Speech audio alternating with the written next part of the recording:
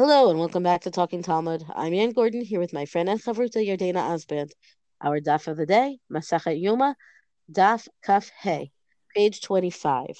So page 25 has a new Mishnah in the middle of the page, which carries on literally from, directly from the Mishnah that we opened the parak with, which is now we're going to talk about the second lottery.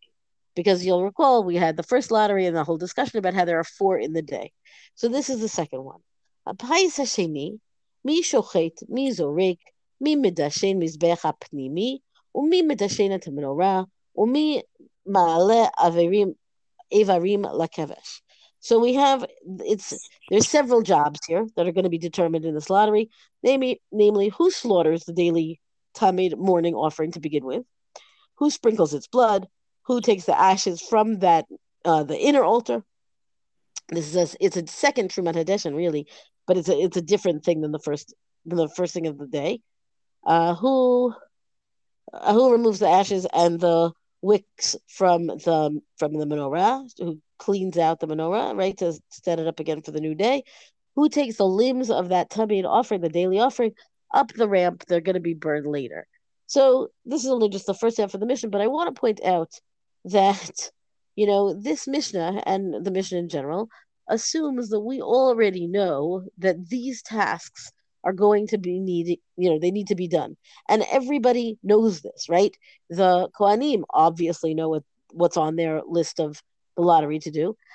But the Gemara, in this case, the Mishnah, presents it as, these are the things that the lottery is about. It doesn't tell you ever, this is the order of the day. Make sure, well, that's not quite true. There's no primer, right? It just jumps in, assuming that we know what needs to be done. It mentions all of these things by the by, right? Like on the way to discussing the lottery, or as we're discussing the lottery, we're going to find out what the morning tasks of the day are. So then the Gemara continues, not Gemara, Mishnah. I'm sorry, I'm still in the Mishnah. Harosh v'haregel u'shtei hayadayim v'oketz v'haregel והחזה והגרה ושתי הדפנות והקרבים והסולת והחביתין והיין 13 כהנים זכו בו.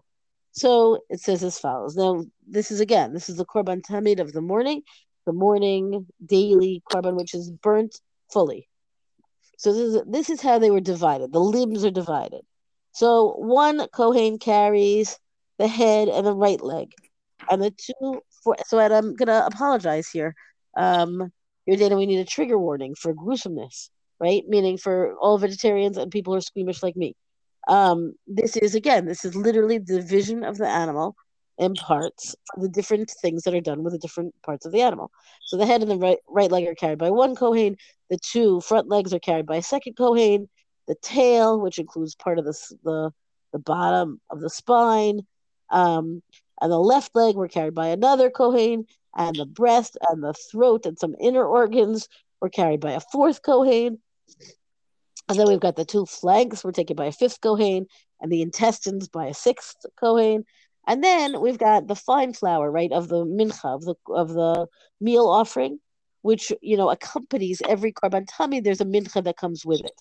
And then we've got the Kohen Gadol's his chavitin, the korban. It's a fried kind of offering, right? So that's by an eighth Kohen. There's a wine for the daily libation that's taken by a ninth Kohen. So altogether, it says here we've got 13 Kohanim who get a job in the lottery of this morning. The second lottery of the day, this particular one, divides all of these people up, all of these tasks up amongst 13 people. Namely, we've got 9 Kohanim who are carrying all of the different aspects of the Korban Tamid, the daily offering, and all the accompanying elements, the manachot and so on. And then we've got 4 who do the slaughter, the sprinkling, the removal of the ashes, and handle the menorah. So there's a lot of activity here. It also tells us if we've got 13 people who merit this to win this lottery, right? That each one of them gets a job. Part of the question is, do we have 13 Kohanim? And the question is, who's going to do what? I believe that what we have is a whole lot more than 13 Kohanim, and some of them are chosen for these jobs. And then the end of the Mishnah, Amar ben Azai lifnei Rabbi Akiva mishum Rabbi Yoshua derech hilucho haya karev. So Ben Azai says before Rabbi Akiva in the name of Rabbi Yoshua, right? The whole thing of bringing the limbs up the ramp, right? This is part of the way they would bring things to the mizbeach, to the altar, to be slaughtered, and not to be slaughtered, to be burned, right? This whole discussion that we've just had in the Mishnah is not exactly the way they would bring it up the ramp. It's really the way the parts were is divided in the sacrifice itself. It says it's according to the way it walks when it is alive. Derech hilucho haya karev. And then, of course, commentaries will point out that this will be explained in the Gemara, and we're not going to delve into it too much right now. I find this mission very interesting because, again, it's got all of this detail, which you might not have even known that these are the things that are done in the day.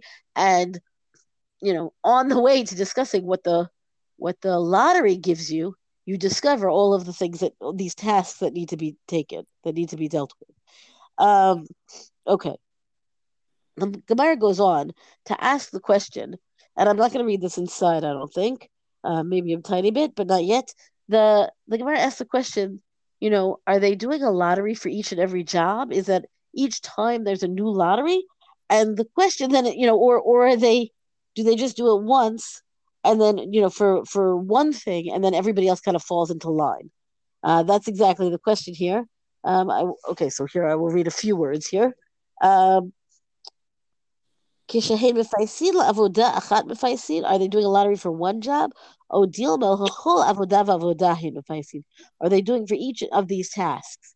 So the Gemara reminds us about the 4 lotteries, and the implication being that if you have 4 lotteries, and this is the second one, then it cannot be that all of these 13 jobs are new lotteries, because then we would have a whole lot more than 4, right? We would have, in fact, 17 lotteries. Why would we talk about it as 4? So the Gemara says, well, no, that's not a good proof, because you could say they got together 4 times in the course of the day for a lottery, and then at this second lottery they divided it up. They held many different lotteries in the big lottery that was just counted as the one. Meaning, that's not the conclusion. That's the rejection of the supposition that it must be that this is all new, just one. Then we've got another possibility that says, well, it says maybe. So when we get to the third lottery, we're really going to be talking about the incense, and in the incense, there's separate jobs within the same thing. So they say, well, maybe since that's one. There's just one lottery for that thing. Then maybe these 2 are just considered one. And the Gemara says, no, that also doesn't make sense, because the 2 different tasks that they're talking about with the incense, and we'll obviously discuss it when we get there, is really all the same thing. It's all considered, let's call it dealing with the incense, as opposed to breaking it down to the different parts. So the point here is just that there's a whole lot of discussion over how many different lotteries are going on for each of these tasks, which I think really would change the nature of the day. Are you hoping to get the one job that's just a lottery for one job and everything else falls into line, or is everything chosen in this the difference of a lottery between saying, okay, I'll do it, is that you don't really have a choice, which I think is why I say it would be a really a different kind of experience. So towards the end of this bit of the Gemara, it says, Tashma, Titani Rabbi Chia, Lo Lachol Avodah Avodah Mefayasin. They didn't do 13 different lotteries for all of these different tasks. Ela Kohen Shezacha B'Tamid, Shnei Masar Achav HaKohanim Nimshachin Imo Shma Mina. So Rabbi Chia says they don't do 13 different ones. Rather, there's a first Kohen who wins the lottery to do the shchita, who to do the offering of the Korban Tamid. And then the next 12 Kohanim who are standing next to him, they come along with this, right? And then they do all these other different acts that are part and parcel of the Korban Tamid, the daily offering. And the Gemara says, Shema Mina. Okay, we'll conclude that is what it is. I mean, they ask a good question here because when you read the Gemara, the Mishnah, it sort of makes no sense. It's like one lottery for many jobs. So it Yes. doesn't totally, again, I'm finding this whole lottery concept to be a little bit difficult to figure out exactly how it was done. But I'm also getting more of a sense that as we learned either in yesterday's top or the top before, that it's clear. I think some of this was done to bring some kind of order to, who got to do the avoda. Remember also I just want to point one thing out about the Mishmar, it was that you had your week, right? So you came up and then if you were a Kohen and then your family, right, your Beit Av only had one day during that week that you actually did the avoda. So you could really see why people did fight about this. You actually, as a Kohen, you weren't doing that much work in the Beit HaMikdash all the time. It was just, then and then the regalim, all the Kohanim would come. But, you kind of only had a very short period of time and it's one day during your Mishmar week and that's it.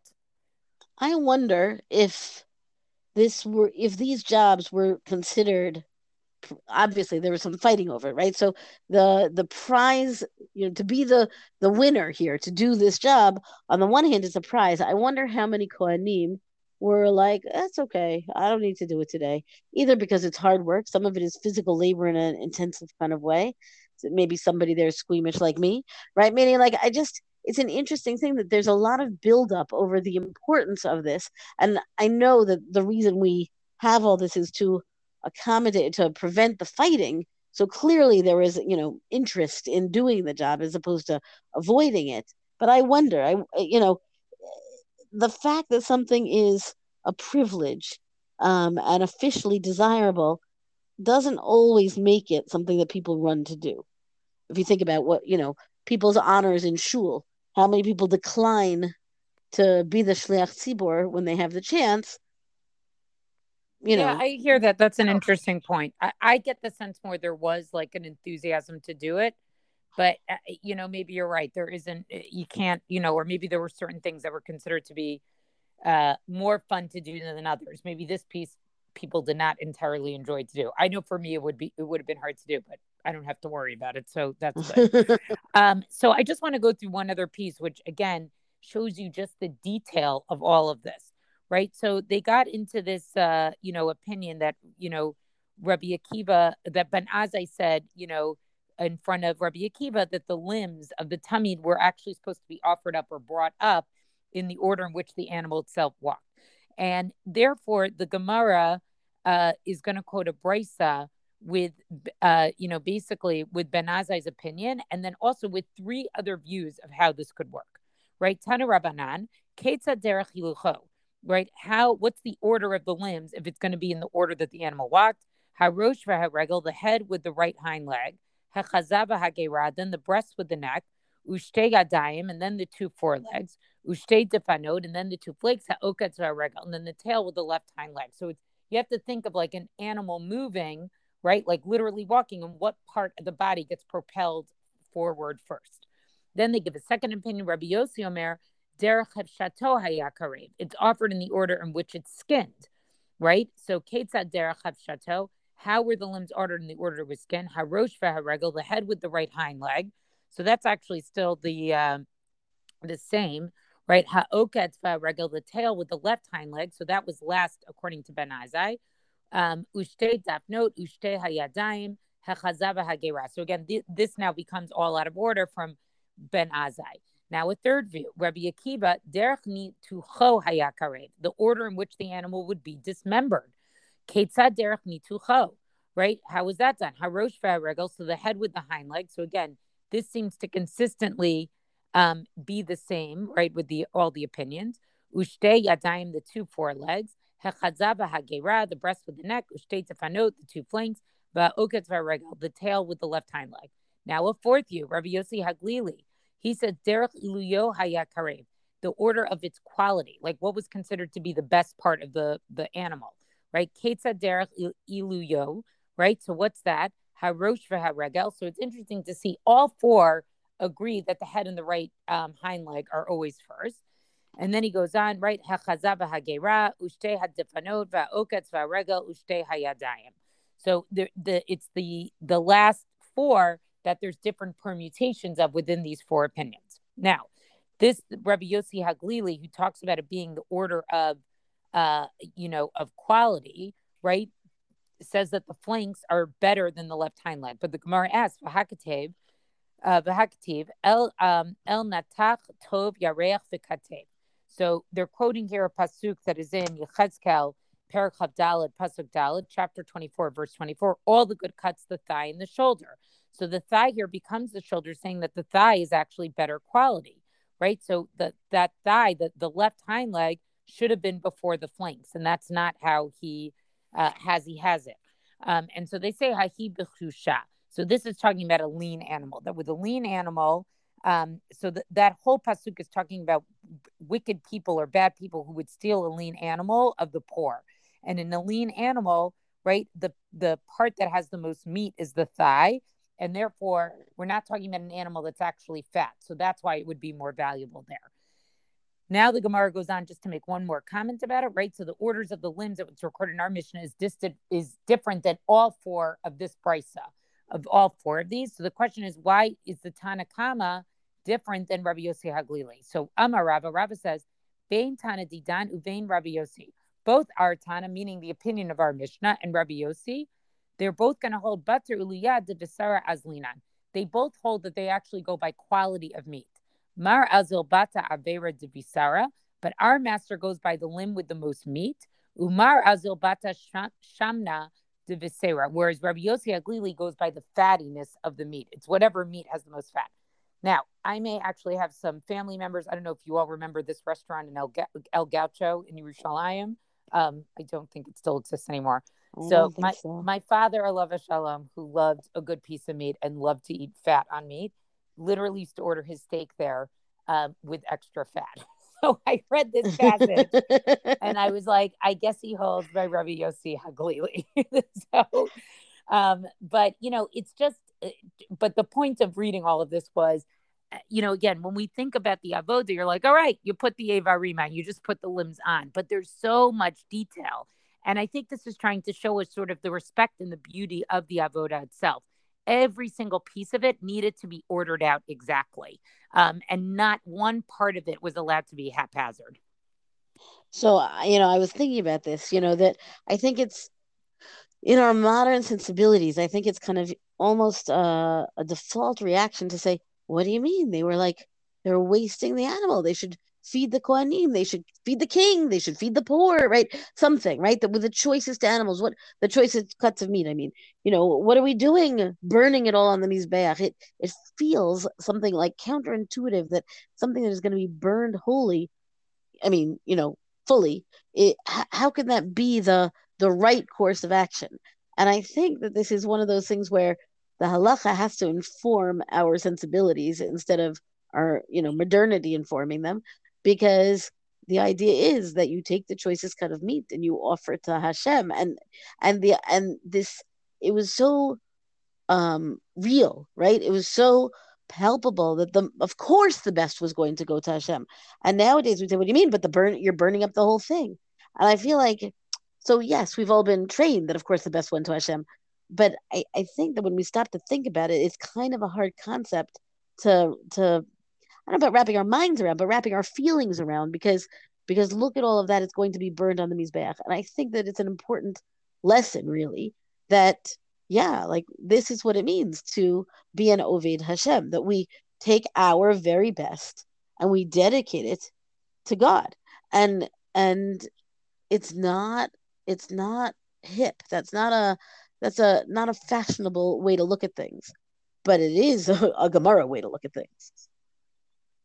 Right. It definitely is a Jewish way. Right. It's definitely a Gemara way of looking at things. But, again, the detail, I'm really just struck by all the detail of this. Well, that's our DAF discussion for the day. Rink us, review us on all major podcasts. Thank you to Rabbanit Michelle Farber for hosting us on the Hadran website. Let us know what you thought about this stuff on our Talking Talmud Facebook page. And until tomorrow, go and learn.